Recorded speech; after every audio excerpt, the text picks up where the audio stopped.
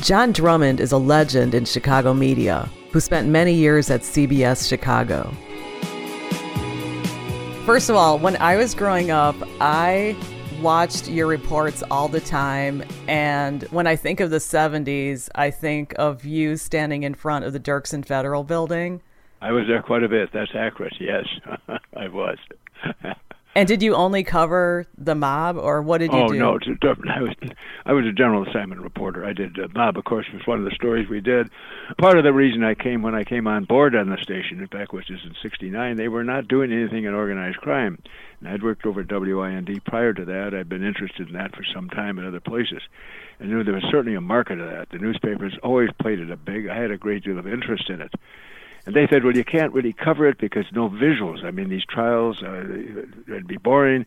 And that's when they started using artists. I never thought of that before until about that period. Actually, the first time artists were successful was in that 1969 Chicago 7 trial, when there was no way you could get any visuals other than that. The group that took raised the streets of Chicago, the Rennie Davises and the Abby Hoffmans and that, and they realized then there is a market for that. And then they started to listen to my ear, and they realized that with the mob stories, there was a lot of interest. And of course, the newspapers in those days played it up with John O'Brien, Ron Koziol, the Tribune, Art Patak. I get it with other guys like that, Bob Weidrich, and that made a lifetime of doing organized crime stories here in Chicago. And that's one of the reasons I started doing a lot of them. And because of that, it was unusual. I think that's when most people associated with me doing that story, kind of breed of stories. But I did many other kinds, obviously. Yeah, so what are some notable stories that you did that weren't mob-related? Well, everything. I did political stories a lot. A lot of criminal stories, too, that you could have. I think a fascinating one was, say, a breakout at the federal prison down at Marion, Illinois, in 1975. That prison was considered impregnable. It was a new Alcatraz. That's a story that had nothing to do with the mob per se, but was a crime story, kidnapping-type stories and things of that type of stories. You didn't have any of those. But political stories, I did covered. First of all, I was moved into this market. I came here in Chicago from Des Moines for the simple reason the station wanted me to cover the Illinois legislature and the council. Particularly the Illinois legislature, because I was doing that in Iowa so much. So I came in that category, and then eventually left the radio, left WIND to come over to BBM. I wanted to go back onto television. I'd worked in television briefly, not briefly, but I worked at WREX in TV, in television, so I had TV experience. And I thought, frankly, with a growing family at that time, and there was more money in television than radio. And last but not least, anybody's in this business that's on the air is a ham. Remember that, they're a ham. And I got more, you want to get on the air, it was more satisfying than doing a radio story. It really was, on a good TV piece. Well, did you start out in radio? Yes, I did. Actually, the first job I had, I'm talking about now commercial radio. Even in high school, I'd taken some courses in radio, did some stuff that's freelancing type of stuff, you could call it that, helping out at stations. So the first job I had was in 1958 when I went to a place called KBIZ in Ottumwa, Iowa. I briefly worked there, and then went up to KXEL in Waterloo, Iowa, which, believe it or not, was a 50,000-watt radio station, and I worked there for over a year before I moved on. But so I started in radio. And bear in mind, one of the reasons I got interested in this business, I may mention this, when I was very young, and I'm talking about World War II. I grew up in an era, I was too young to be in service in World War II, but I remember listening to the radio, being fascinated by the war like so many people were at that time. And I would hear guys like H.V. Kaltenborn and these other commentators waxing opinions about the war and how things were going. And I was also interested in sports very much. Bill Stern did the football game, so radio fascinated me very, very much at that time. So I figured I might go and give that a shot. And then I went to college, but that was before the TV era, really. I mean, radio started to lose interest in me. I wanted to go into law school. I thought I was very active in debate in high school. We had a very good debate team that won some big major tournaments. And that was my next goal. I think I'll do that. But then the Korean War came on, and that sort of interrupted those things. I was in the Air Force for 4 years. And by the time I got out, I didn't want to go to, my interest in law had waned. It also was a 3-year course. I wanted to work for the government, as a matter of fact, and I got a master's degree in political science, thinking I was going to get a government job, which I did apply and could have gotten, but I turned it down and went into radio instead. So that was a brief biography about me. I got hot. What caused me to do that, if I may mention, I was waiting for a job in the Navy Department. as a civilian in naval intelligence. But they took about 5 to 6 months to vet me to see if I was could pass handle top secret information, if you could call it that. And in that period, I went down to Northwestern. They had a program down there in the summertime on radio, TV news, and I got hooked. And they offered me a scholarship. And the next thing I knew, I stayed down in Evanston and told the Navy that thank you, but no thanks. I decided to pursue another career. And by the way, when I say Navy intelligence, don't get the idea that I was in Washington fighting communism or anything like that. The job I had would have been, for example, if you'd have gone into service with the Navy, you finished boot camp at Great Lakes, and then you were going to be handling maybe a submariner school in New London or some other school that created a top secret clearance. I'd go to your hometown and your school and so on and check on your background if you would be what they considered a safe bet and not had problems if you could keep your mouth shut and things of that nature. Weren't a communist or things of that nature. So that when I meant a naval intelligence, it sounded pretty fascinating. But basically, that's what I was doing. I was vetting young people who were trying to get into various branches of the Navy that would require a top secret clearance. So that's what I was doing, and instead took the job instead with the television, radio, and went back to school. Well, when you were a kid and you were listening to radio, what kinds of things did you listen to? Oh, I was a really radio hound. First of all, I listened to the news back in the war was going on then, and back in '42 when the Japanese were moving down the Malaya Peninsula. You'd write it on a map, and it was very exciting, and things of that nature. The Russian front, the Germans doing this and that. It was a big deal because there was no television, there was no internet, there was nothing like that at that time. You were limited to what you could see and do with rationing on, and I got very fascinated in the war at that time in the war, like many other young people were. So that as a result, that was a ripple effect for being in the media with radio and television. Although television didn't come at that time, obviously there was no commercial TV where I was at that point. What was the beginning of television like? Well, it was fascinating. I remember the first I ever saw television was in 1948. I started college at Marquette University, and WTMJ, I think it was down there, had about the only station, one or two stations there, and we'd watch wrestling matches and things of that nature. It was very primitive, but that's when you first saw the Magic Lantern, as we used to call it, back at that period. And eventually, my hometown was Eau Claire, Wisconsin. We got television there at WEAU Television, came on board in 1956. And my father pointed out to me at that time, who was not doing well physically, he said, this is a great thing for a shut-in. He sure as hell was right about that. So that's when I got acquainted with television, and I realized, watching the conventions, particularly the convention in 1952, which was very fascinating, the Republican one in Chicago, with the forces of the Dewey and the Dewey forces going against the Taft forces and nominating Eisenhower is so fascinating. I said, I got to get it. That's when I got really interested in that business. But I'll tell you what did it before that. Again, I mentioned I was at Marquette briefly. I remember walking down Wisconsin Avenue, which is in downtown Milwaukee, and there was an appliance store I walked by, and there was a big crowd standing in front of the building there looking in the window. And what was going on in the window? They were watching television of the crime hearings by Senator Estes Kefauver of Tennessee, who barnstormed around the country into big cities, what he called exposing crime, the syndicate, how big the syndicate was and how powerful it was. It's very fascinating. He went to Chicago with Ricardo and company. In New York, the big story was a guy named Frank Costello, who was called the Prime Minister of the Underworld. And what caused so much interest in that, Costello urged the committee senators, if they could avoid shooting his face, only could shoot his hands. And so you saw the camera shooting his hands all the time. And it was very fascinating. And those things, the convention of '52, and the 1950 hearings by the Kefauver Committee really whetted my appetite. I said, boy, that is exciting, and I could see that's the future, the wave of the future. I really thought it was, and it was, of course, as we know now. Was it hard to get into the business back then? Oh, are you kidding? These people today don't realize what it was, because there was no internet in all these cable stations now. And you got kids starting with CNN in Washington or one of the other cable stations like that. It's a lot different. Remember, at that time, if you want to go in the news, I'll give you an example. I was interested in doing that, but basically they had staff announcers. If you went to the stations like, say, in the Twin Cities, WCCO in Minneapolis, KSTP in St. Paul, or the ones down certainly in Chicago with Fahey and the company here, like BBM, the people that read the news in those days were strictly what they called news anchors. They were readers. They read news. They were not news people. They were announcers. And the reporters would go out and get stories, but they didn't do stories like today. They would say, for example, on the news that, say I was working at Channel 2 when Flynn was in his heyday, and a newscast was 15 minutes long. John Drummond was out and talked to Senator Percy at the airport, bang, and that would be about it for about 15 seconds. But you didn't do, nowadays, of course, we do stories. As you know, all the reporters do stories, stand-ups, things like that. That was unknown at that time.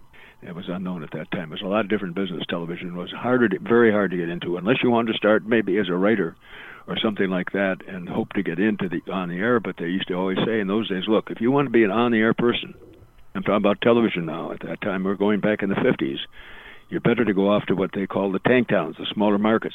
Get experience on the tube so you can show your people here in Chicago or New York or wherever it is what you can do on television, what you do on a stand-up, how you do, how you look, and that, by the way, is important too. So it was a different business entirely than today, no question about that. What about radio? Was it hard to get into back then? Oh, a major market, yeah, because radio was a big thing. But, of course, it was more radio. It was easier. One thing that helped me, it's not the big story. In those days, in the 50s and the 40s, in smaller markets, particularly smaller towns, and I can call Des Moines small, maybe not small, or Waterloo, Iowa, some of the places I worked, radio, local news was a big, big story. And that was true here in Illinois. People liked, whether they're farmers or what they were, they would listen to local news. Radio was big in those markets. They did, and they realized that they, meaning the people that own those stations, that could be a money-making proposition. And all of them had pretty good news departments. I'll give you an example. When I worked at WHO in Des Moines, we had 12 people there working in news. Part of it did a little television. You know how many BBM radio had at that time? It had a maximum either 3 or 5. That was all. We dwarfed the Chicago market on news people. And I came in, I could repeat that, because when I went to Chicago to work at WIND, the two biggest newsrooms in that market at that time in 1958 was WCFL and WIND. It dwarfed the radio stations. The network stations didn't have many people in news. As I said, BBM, I think, had either 3 to 5 is all at that time. That was it. So your better chance to radio start, as I indicate, radio was big in the smaller markets. Radio news I'm talking about now was that you go anywhere, whether it's Iowa, Illinois, you go out in the boondocks. Well, that's the boondocks to some people, I should say. And that would also be opportunities for getting started in broadcasting. No question about it. Well, was it common back then when you were a kid to be so into news, or is that not typical? Yeah, although I tell you, yeah, to a degree, but this is what was different than today. It was, I think, the war. World War II was fascinating for everybody, whether they'd read the newspapers or listened to the radio. It was a different era. People now, of course, get their news, if they do get news. I don't think young people pay much attention to news today compared to what it was, and that's with the internet and everything. But at that time, people were glued to the tube. I'm not sure the tube. You had the tube and the radio at first, and then initially TV, when it was primitive, came in. It was quite. When TV first started, of course, it was fascinating. People, oh my God, I've got a TV set. And then when they say, I got color TV, or I can get this station and that. So that of course was a big deal too. But in radio, everybody listened. You could listen. I remember where I lived in Eau Claire, Wisconsin. I grew up. You could hear the 50,000 watt stations like GN. It was Clear Channel, as they called it that day. 720 on your dial. You hear the dance music from New Orleans and so on and so forth from WWL and things like that. So radio was not just located to that market, but also around the country. When I worked at WHO in Des Moines, 1040 on the dial, 50,000 watts Clear Channel at that time. It boomed all over the country. And they had an overnight show there with a truck driver show that got numerous. They got great numbers because of that.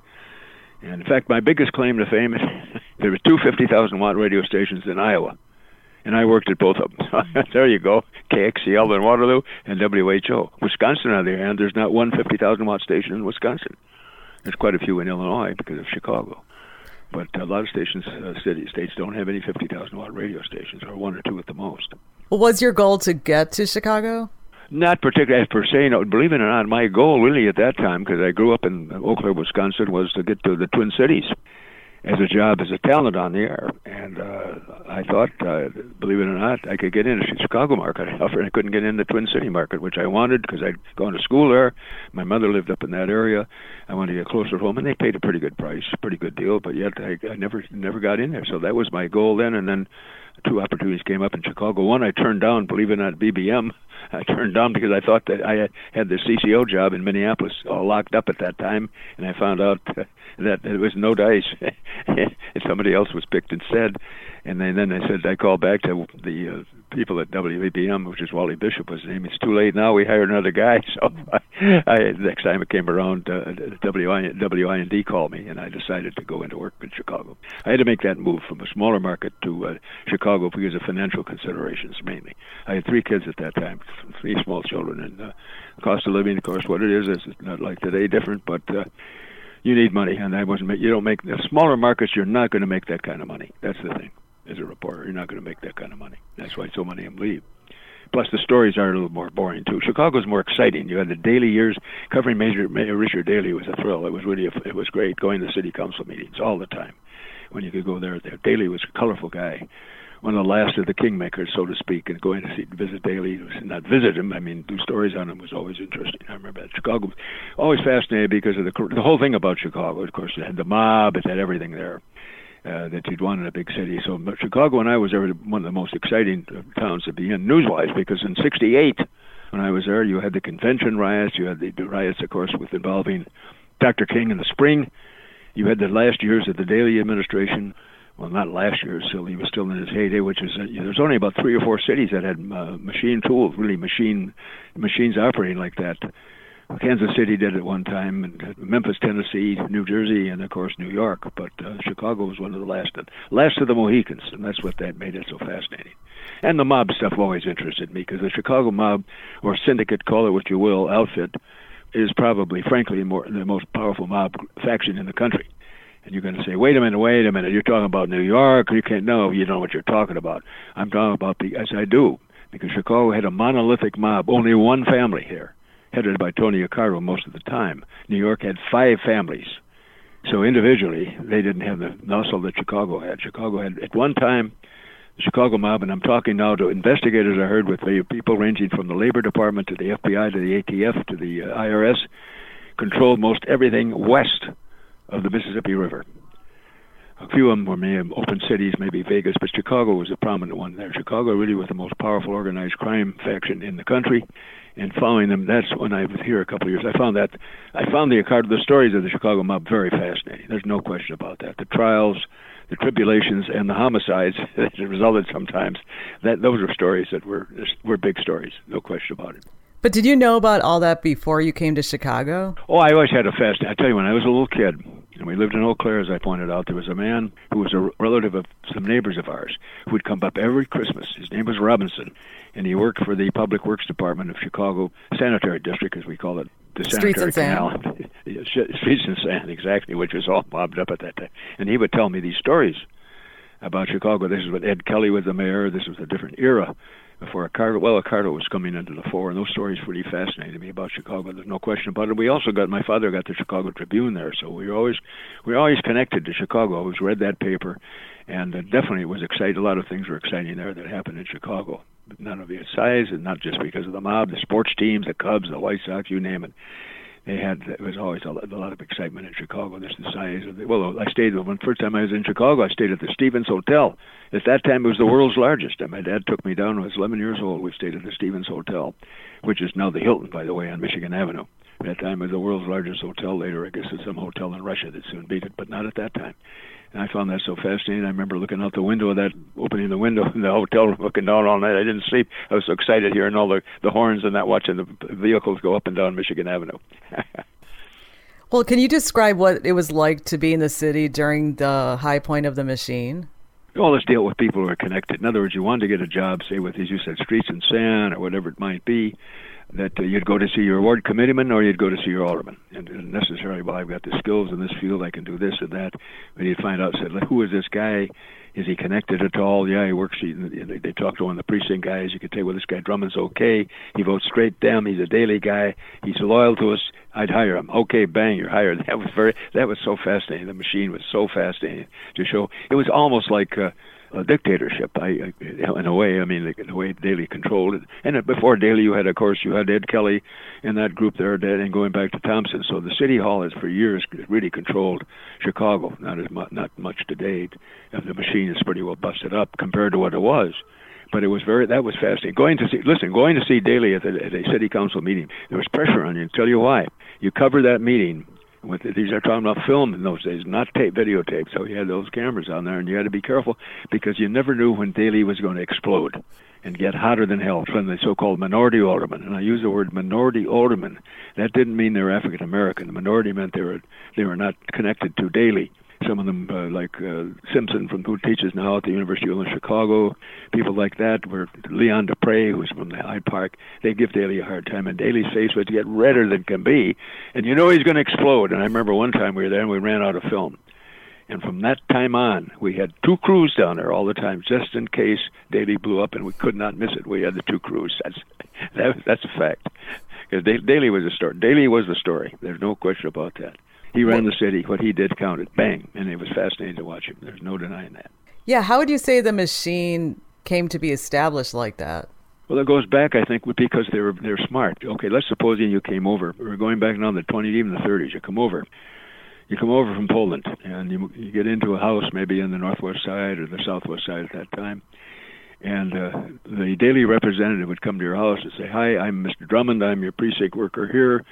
If you have any problems, if your garbage isn't picked up like you think, if you're having trouble with the police, you don't think you're getting a fair shake from our officials, give us a call. We want to make sure your streets are shoveled, and we want to make sure that your garbage is picked up," and so on and so forth.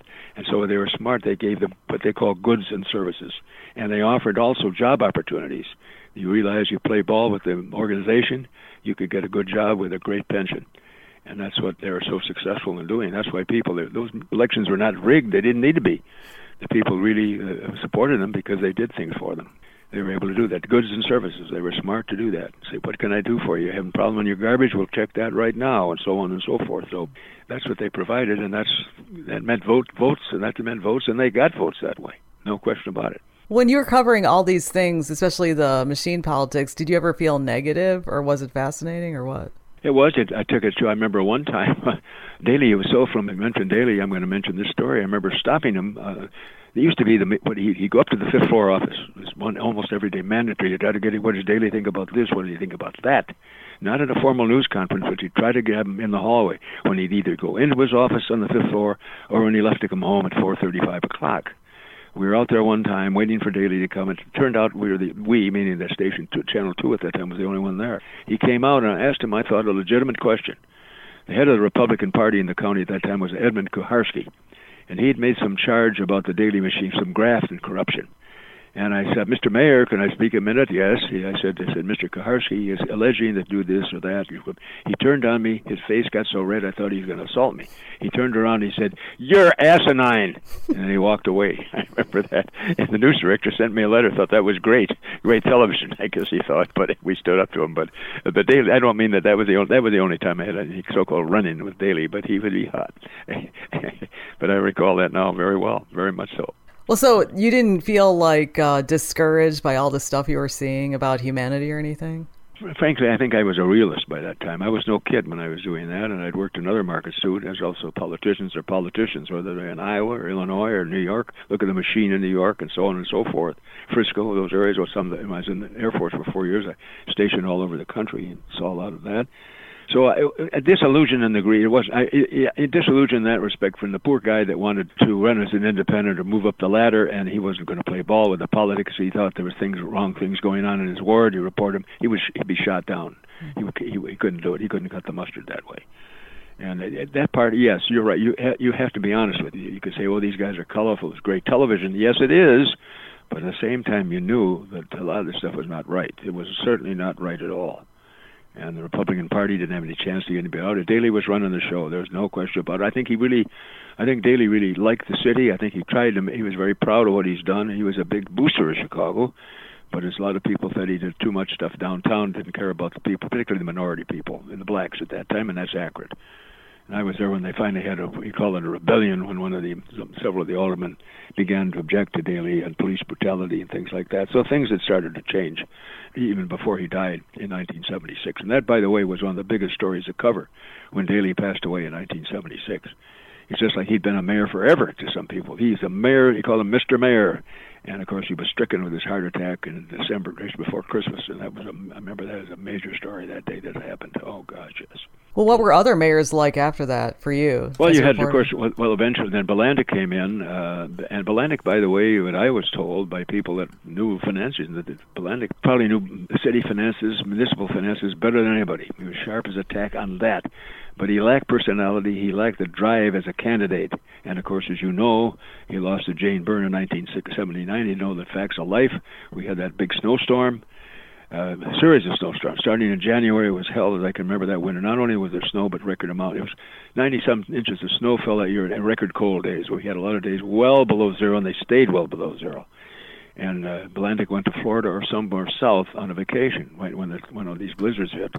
And Byrne was smart enough, her people were smart enough to really ram that. Hey, look, I'm here. Bilandic doesn't care about you people. He's down in Florida.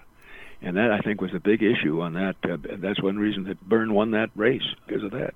I think it was a big issue. And then you had Byrne, who was the first woman mayor of Chicago. She was volatile.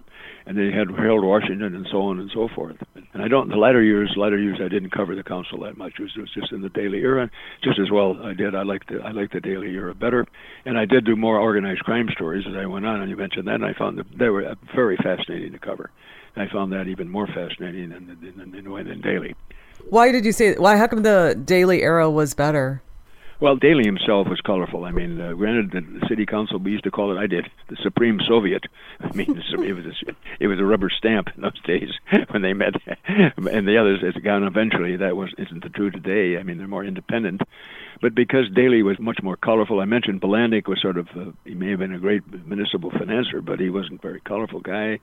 Jane Byrne, you never knew what the hell she was going to do. I'll give you an example on the Jane Byrne story. I'll tell you what I thought, in my own opinion, what happened.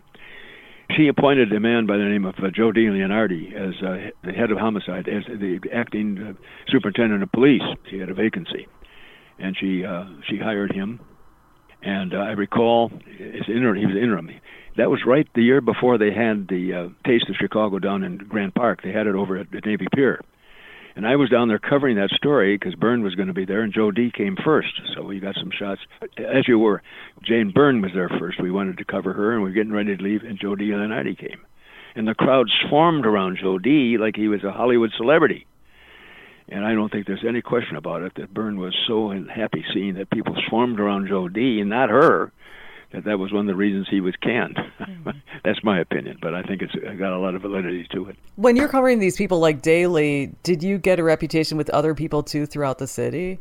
Well, I think I got a reputation of being fair. I mean, when you were there that long, doing those many stories, and don't get me the idea, as I say, I was no political icon, because after the Daily Era, I pretty much did not cover much of the City Hall as I did before. I still would go over there, people would, but it was the Daily Era that I was there almost of the time. And we spent a lot of time in that period.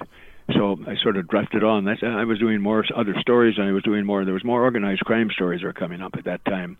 Some major trials, major cases, major homicides, if I can call them that. And I found that even more fascinating. And of course, I always had that long interest in organized crime. I'll tell you, I think I pointed this out to you when I first came here. I told these people, hey, I said, there's a market for this stuff. And I think I was fairly knowledgeable about the Chicago outfit. Let's give it a shot. And they realized then when we had one or two trials at the beginning with, yes, there's good reaction. People like those shows, and they're fascinated by the mob. There's no ifs and buts about it. In Chicago, at one time, the mob is not like it was, of course. That's gone now. But in that heyday, people were were fascinated by organized crime in Chicago, no question about it, whether it's Sam Giancana or Cardo, whoever those guys were. I always remember going by Ricardo's house, always hoping to get an interview by over. And when he lived in River Forest, he lived several places there. But we swung by there every day. So let's go by JB's house. That's what we called him. And he never was outside. Not that he would have talked anyway. Because I did follow him one time, Ricardo, down to Florida on a trial there. And the only thing he'd say, "Good morning, gentlemen." He was very pleasant, but he never would talk compared to most of them wouldn't, for that matter. But he was, I have to admit, a gentleman about it. He's the most fascinating guy I've ever heard of that covered, if I could call covered. Why is that? Would be a covered. Because because how many organized crime figures are mythical about, so going back to the Capone era, John Gotti, all these other people. He was probably, as I say, I think there's one man, in my opinion, and I'm be backed by other experts on this, I think, and I'm not an expert, but I think he was the most powerful organized crime figure that America's probably ever seen. Because when he was head of the Chicago organization, and remember, he didn't go on in a pine box. He was never, his main post, he never spent a night in jail. Despite efforts by the federal government to imprison him, he escaped every time, and I covered all of his trials. Other than the first one, I didn't cover the one in 1960. But other than that, I covered all of his trials, and he always skated every time, whether it was in Florida or before a committee in Washington, D.C., where he's up before a Senate investigating committee, or wherever he was. I went out as far as, I went to Palm Springs one time, tried to get pictures of him out there, but he lived out there in the winter. But he fascinated. If there's one man you say that fascinated me, it would be Accardo. That how was he able to come up? He came by the roots. He was able to stay in power for so long. In a business like that, so many people get assassinated. His man that he succeeded, Sam Giancana, was killed, of course, in 1975, and one of the most biggest mob hits of all time here in Chicago. In fact, it probably was the biggest one, not the Spilotro brothers, but the Giancana one. And may I tell you a little story about this? Since I'm getting long-winded here, but I'm going to mention Giancana came back. He was running the mob for a while. Accardo gave it up voluntarily. They didn't boost him. He got tired of the heat, turned it over to Giancana, and then Giancana got in hot water with the government. They had him up before a federal grand jury, and he took the fifth so much, and he ended up being charged with contempt of court. They immunized him, but he wouldn't do anything about it. He spent his time in the county jail in a scandal by there. He was living high off the hog in the county jail, and then he went to Mexico, Cuernavaca, Mexico, not New Mexico, which is a suburb of Mexico City. And they threw him out, finally out. Mexican authorities threw him out and came back here. And he was scheduled to testify before a hearing in Washington about the murder of the attempts by the mob to assassinate Fidel Castro and possibly connections to the assassination of John Kennedy. At any rate, a couple of days before he was scheduled to go, or a short time before he was scheduled to go, he was murdered here in his home in Oak Park, in suburban Oak Park, where he lived on Winona Street. And that was, of course, a major story, a national story, because not only he had been a big mobster, but because of the fact his name had surfaced in these investigations nationally about the assassination attempt on Fidel Castro's supposed assassination attempt, and that he might have been involved with the Chicago mob at the time with the murder of John Kennedy in Dallas, Texas, 1963, which I don't believe. But anyway, so he gets murdered. And here's a break. First of all, the story. For years, people have always, there's never been any proof of this. There was always this talk. The unholy alliance between the Chicago mob, police, city officials, and the judicial branch. Well, when he died, I'll tell you a story he got in. I think this is a big story. Didn't get to play maybe at the time it should have. I was able to get into Sam Giancana's house about 2 days after the funeral. And I was able to see a list of people who had gone to the wedding of Giancana's eldest daughter, Antoinette Giancana. So what's the big deal on that? The big deal on that, it listed all of the guests. Now, the fact that Tony Accardo was a guest there, that Jackie Cerrone or somebody was a guest, that's hardly newsworthy. I assume that. After anybody's name would be a number was figured, it was listed there, and we assumed, I think with good logic, that number indicated how much they gave in cash at the wedding reception. On that name were aldermen, judges, and county commissioners. The most famous of them probably was Vito Marzullo, who was a colorful first alderman from the 25th Ward. They all denied. I don't know how my name could have been on that list. I had nothing. I didn't go to the wedding. I didn't give any gifts, all that type of baloney like that. But it showed, when push came to shove, that there was, I think that was the best example of the closeness of the mob and these public officials. Back in 1975. That was quite a story. And by the way, the Giancana murder has never been solved. That's still an open book, so to speak, on that. How was he literally killed? Well, what happened was he'd come back. Giancana had some health issues. He had some problems with his stomach, gallbladder. I believe he was down in Houston, Texas for a gallbladder operation and came back. And the day he came back, that night, they had sort of a get-together with his family and some of his close mob friends, the few that were left. They came over to the house, and it happened that the police intelligence unit was sitting out in front of that house that night for a while. They saw the party people all leave at 11 o'clock or whatever it is, and then they saw one man came back in about 11:30, and they were called off on another story. Somebody else they had to go out and leave, and with good reason. There was no reason to say there was nothing. How did they know he's going to be shot? And what happened? Whoever killed Giancana let him in the house. There's no question about it. No forced entry. He had a houseman. They called him a houseman then, who probably came down, opened the door, and let him come in. The houseman lived way upstairs. And what they did find when the authorities got there, when they found that Giancana had been shot about 7 times at the head with a .22 with a silencer on it, was the fact that Giancana had been cooking some sausage and greens on the dish, a dish that obviously a man who just had gallbladder surgery could not have eaten. So that gave credence to the theory that that Giancana let the man in who was a friend, and he was cooking him a snack. He sure as hell wouldn't have done that, and the guy was a killer. So he was killed by someone who knew him and trusted him.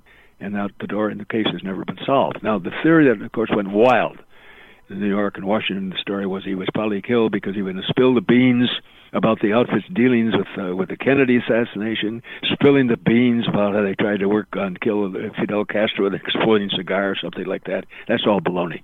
The real facts of life on that was when I went to the funeral, nobody showed up. Usually at a mob funeral in those days, a man of that stature, Giancana's stature, they would have had almost everybody involved in the outfit to pay their respects, to go either to the funeral home or to the funeral itself. And that didn't happen, other than 2 people. They were there, Chucky English and a guy named Butch Plazzi, who, by the way, the authorities think was the killer. Anyway, but what happened, in other words, that case has never been solved. And by the way, how fascinating, when I used to give some speeches, there was always one question that was asked for years: who killed Sam Giancana? And the answer is, we don't know officially. We don't know, even to this day.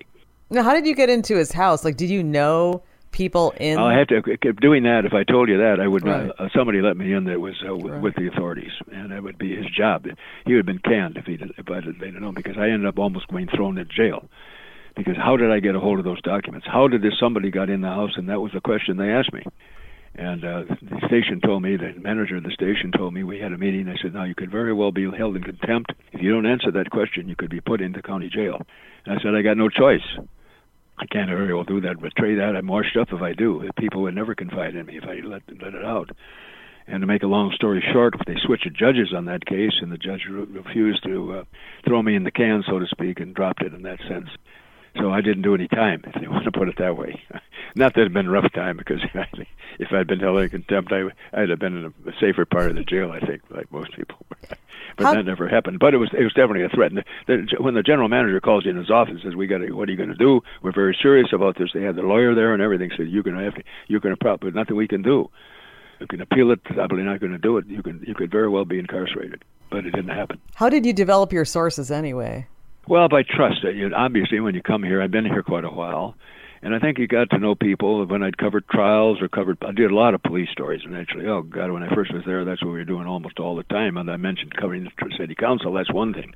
There was a lot of police shootings in those days, more than there is today. I'm talking about cops being shot. And you get to see these guys in the street. They come up to you and say, "We'll tell you this. We're looking for this guy, but don't say how you got it," or things like that. With the trust, you got the reputation. I think I did with a lot of people that were in law enforcement, that I could be trusted. I'd be fair and shake, and would be maybe even partial to, but I would not squeal. And so as a result, you build that up through the years, and people will tell you things that they normally wouldn't be. A new guy or a guy they don't trust. There's no question about that. I'll tell you, I got a story that not a story, but it came out through luck one time when a bunch of bookmakers were being murdered. And we found out later a guy named Joe Ferriola they were really making these guys, the bookmakers were operating what I call independently. Anything they made on their own. And the mob didn't like that. If you're a successful bookmaker, you got to contribute what they call a street tax to the mob to enable to keep in business. And a couple of these guys, not a couple, there's about 13 to 15 so-called independent bookmakers were being murdered. And obviously that was a big story. And I remember we'd get calls. See, you get a lot of calls also when I say police, when people call in, you get a lot of crackpots calling with stories too. But this one guy called me up. He says, I'll tell you what happens sometimes, particularly a guy that knows what's going on, outfit guys. They'd see you on the air pontificating about, say, well, I said, well, here's what I think happened, or what police tell me. And they say, this guy doesn't know shit, and they'll call you up on the phone and say, you don't know this, beans, this is what happened. Even though they're not supposed to do that, they can't resist to say you're an idiot, see? And this guy called up, he says, I'll tell you who's responsible for these murders. You tell your coppers it's Butch Petrocelli. I'd never heard of Butch Petrocelli at that time. So I happened to call Area 6 Police. I said, well, we get a lot of calls. They know that. Most of them are cracked. But I got one guy called. I don't know if it means or nothing. He said a guy named Butch Petrocelli was one of the guys that were doing the shooting. And all of a sudden, the Area 6 detectives said, wait a minute. Who was this guy? Who called? I knew right away that was the real McCoy. And frankly, everyone was convicted on most of those murders. that I was on the right trail. That was not baloney he gave me, and we found out later that he was one of the men. So all of these guys, Harry Alleman and Butch Petroselli, were the two guys who worked together, Harry and Butch, that they came into it on Halloween night on Mama Luna's restaurant. I think it was on Fullerton, a pizza place. They walked in there with a mask on. Well, that wasn't so unusual, I guess, because it was Halloween, and they're looking for a guy named Mr. Reidiger, who was a bookmaker and independent. They came right up to his table, pulled out a sawed-off shotgun, and blew him away right there, and walked right out. So the audacity of those guys. But that was quite a story at the time about Petroselli, and Petroselli himself, by the way, like a lot of these guys, ended up being shot by the mob himself. He double-crossed it. They didn't trust him or something on some money deal. Whatever it was, he was killed himself later on. So it's a tough business to be in. If you want to be a hitman sometime, and I'll name some others like Bill Dauber and others that were killed. Some of their best hitmen themselves ended up on the slab as well, being shot. Tough business to be in if you want to be a hitman. Remember that. You're listening to the Radio Girl Podcast with Margaret Larkin. And thanks to Jeff Davis, who's at jeffdavis.com. And John Drummond has written some books. One of them is 30 Years in the Trenches, covering crooks, characters, and capers.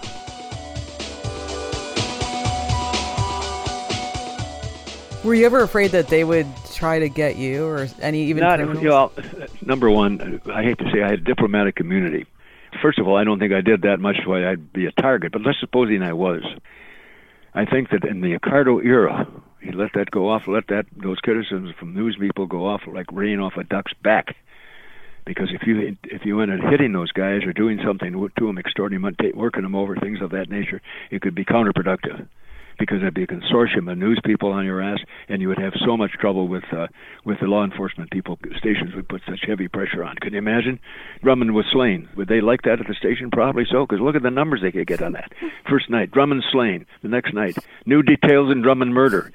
Third night, reward in Drummond slain, and so on and so forth. Informant comes forward with information on Drummond slain. Would they get great numbers? So I sometimes wonder if they'd like that or not. But I can tell you right now, in Chicago, because I did do some work on this and interested background on this, and the number of news people here that have been killed by organized crime. There's only one in Chicago in the modern era. Now, you talk about this guy, Jake Lingle, who worked for the Tribune, going back to the Capone era, was shot to death at the Illinois railroad station down in the subway station down on Randolph Street. That looked like, my gosh, the mob is, see how ruthless. They took out a Tribune reporter.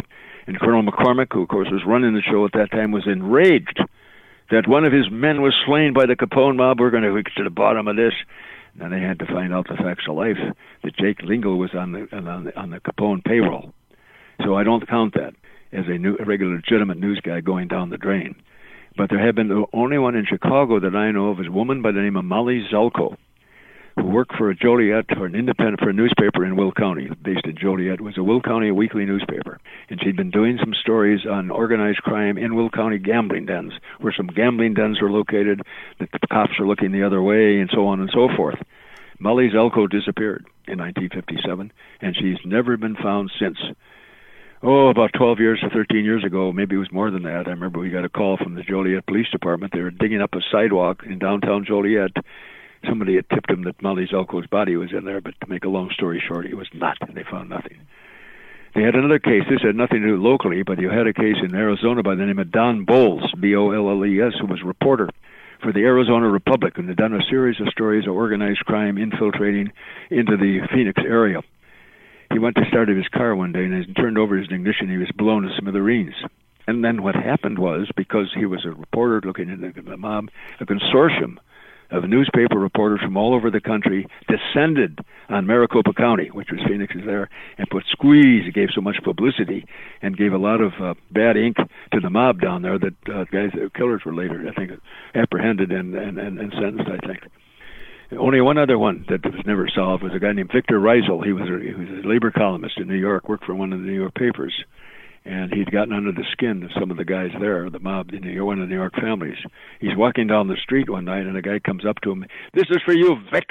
And he threw acid in his face and blinded Victor Reisel. He was blinded the rest of his life, but he continued to work as a reporter.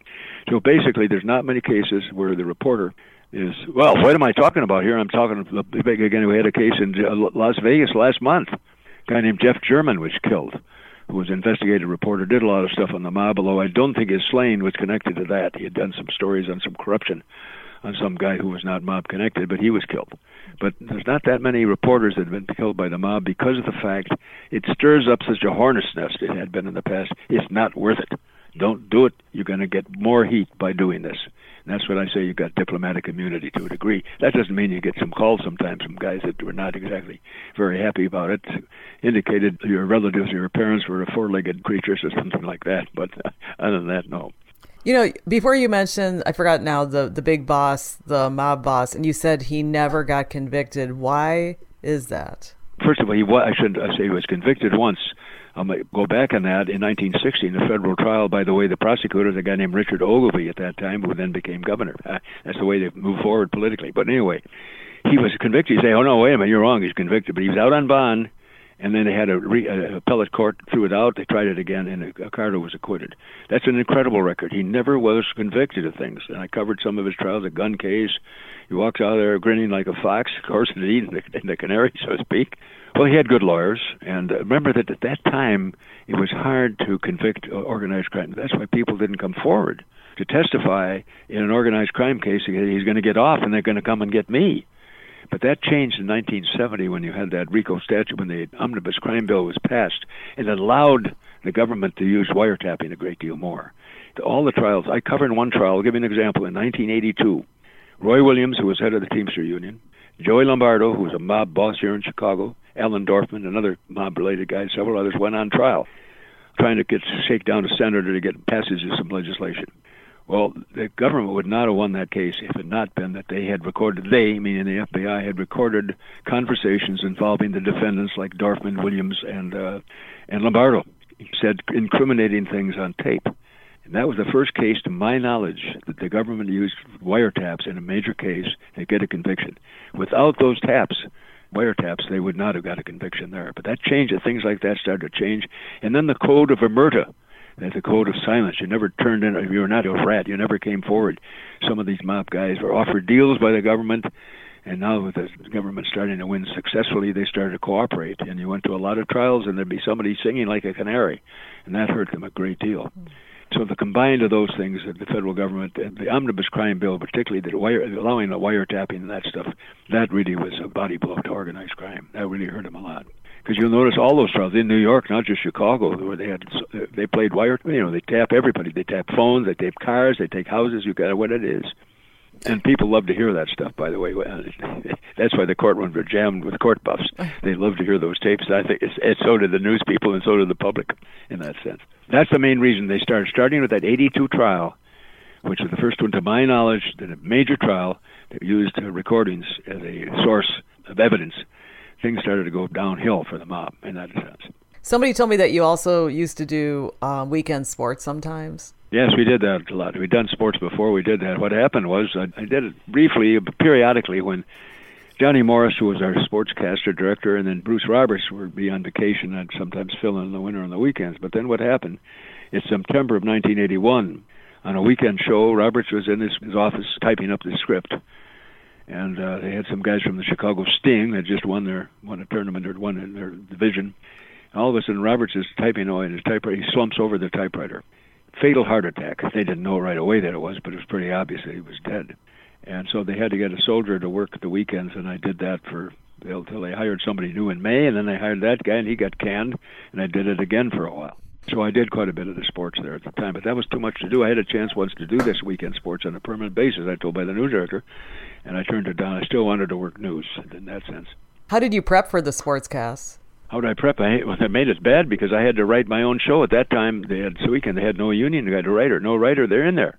They did have young producers, young guys would call me in the office. We just pulled 2 minutes in the game between Minnesota and Ohio State.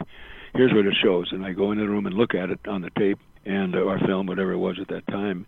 And then I'd write a script to it. Jones is back. The Buckeyes moved quickly. Archie Griffin scored on a 75-yard gallop with 3 minutes and 12 seconds left in the first quarter as he scampers down the sideline, stuff like that.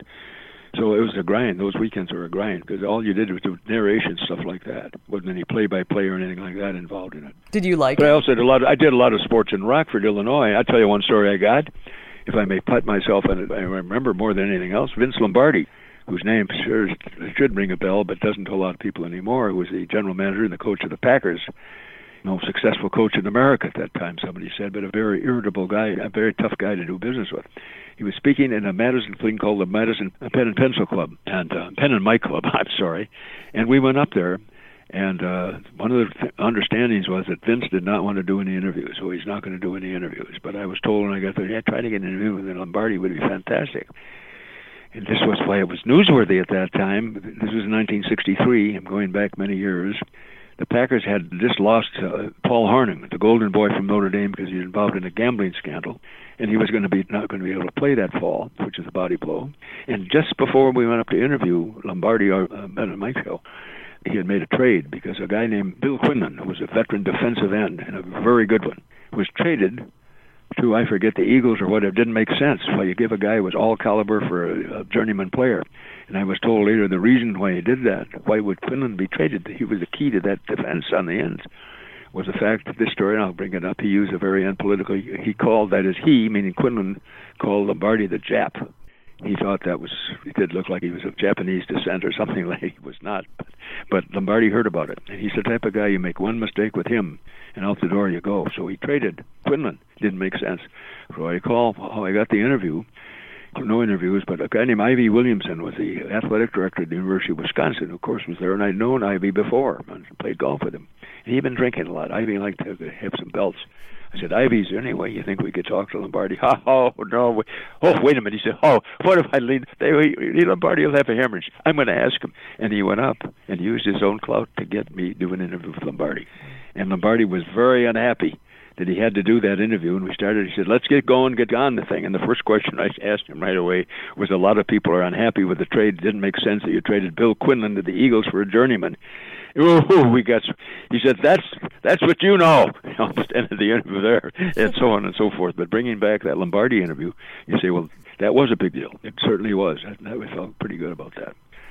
It was a sports story, but it was still a coup. There was no question about it. Lombardi did not give out interviews easily, I'll tell you that much. It was quite an experience. I still got a picture of me and Vince together. Never forget that. And on television, the main thing you got to remember, you got pictures. You got video to cover it. That's the big question. You have video to cover those things you're talking about. I remember going to the Federal Building, where I mentioned I'd be at the Dirksen Building. I spent a lot of time over there on trials. And some of the guys in the print edition in those days, they had 4 newspapers. They say, here's a hell of a good story. Geez, bum. Joe Blow got arrested for this. He's going to be indicted.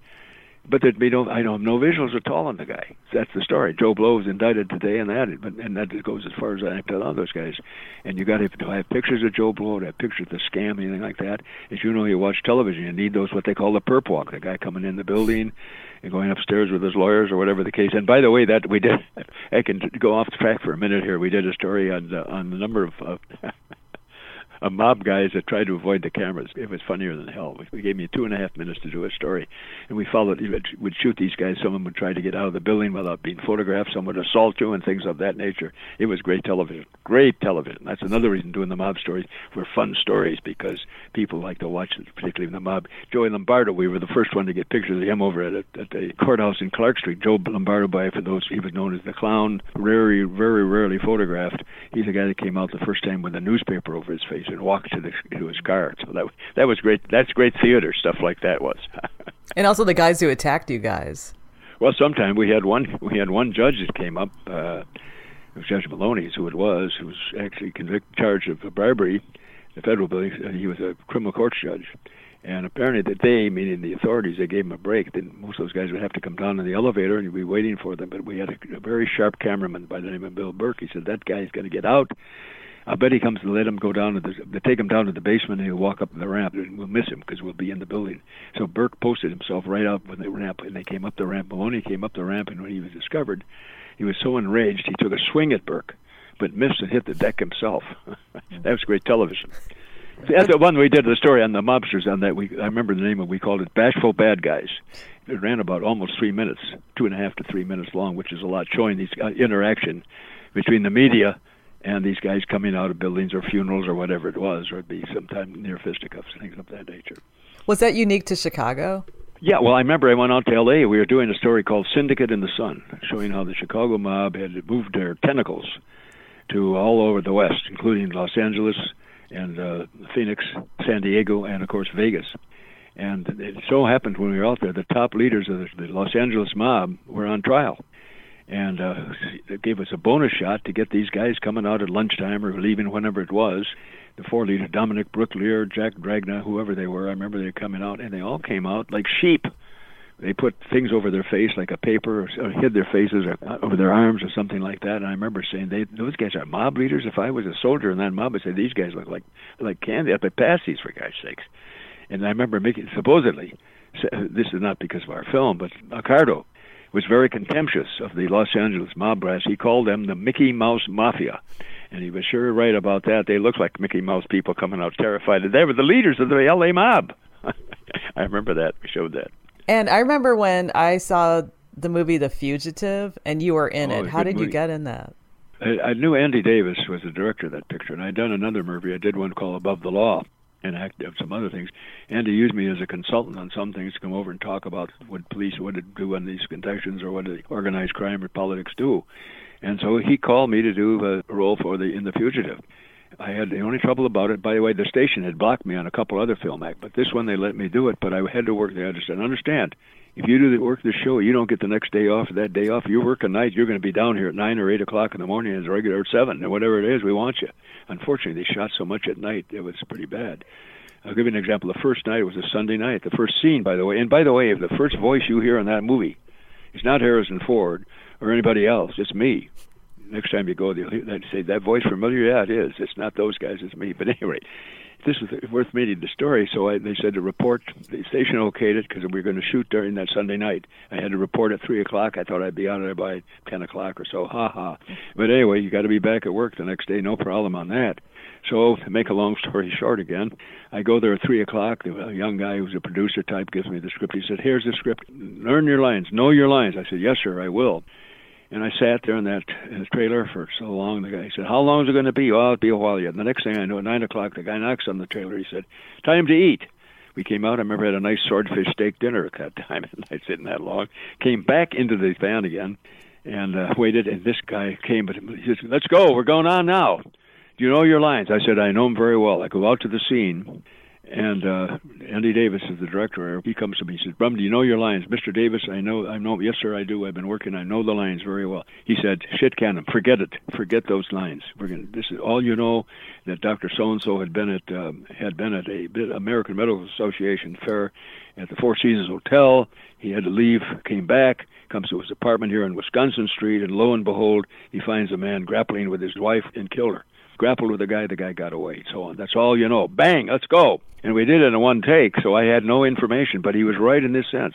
When reporters are sent to the scene in cases like that, you rarely don't have much to talk about. You don't know what's going on. People are not telling you they're at the scene till it develops later on. So that was accurate. So we did it in one take. He said, that's it. I went home. That was it that night. Now that you've done so many things, what would you say is the high point? I mean, it's if you're able to think in those terms. Well, in dreams, I'd like to be a Hollywood star. They could, but Fugitive would have called me back and said, you can now be the new Sean Connery or somebody like that. Yeah, I'd take that up, but I don't think that was going to happen.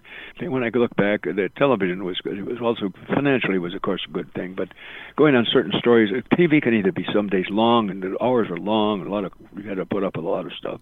But some days when you got a good story you're interested in, or breaking something you really felt good about that. You'd go home and really feel good about that. You feel I did something and I really enjoyed it.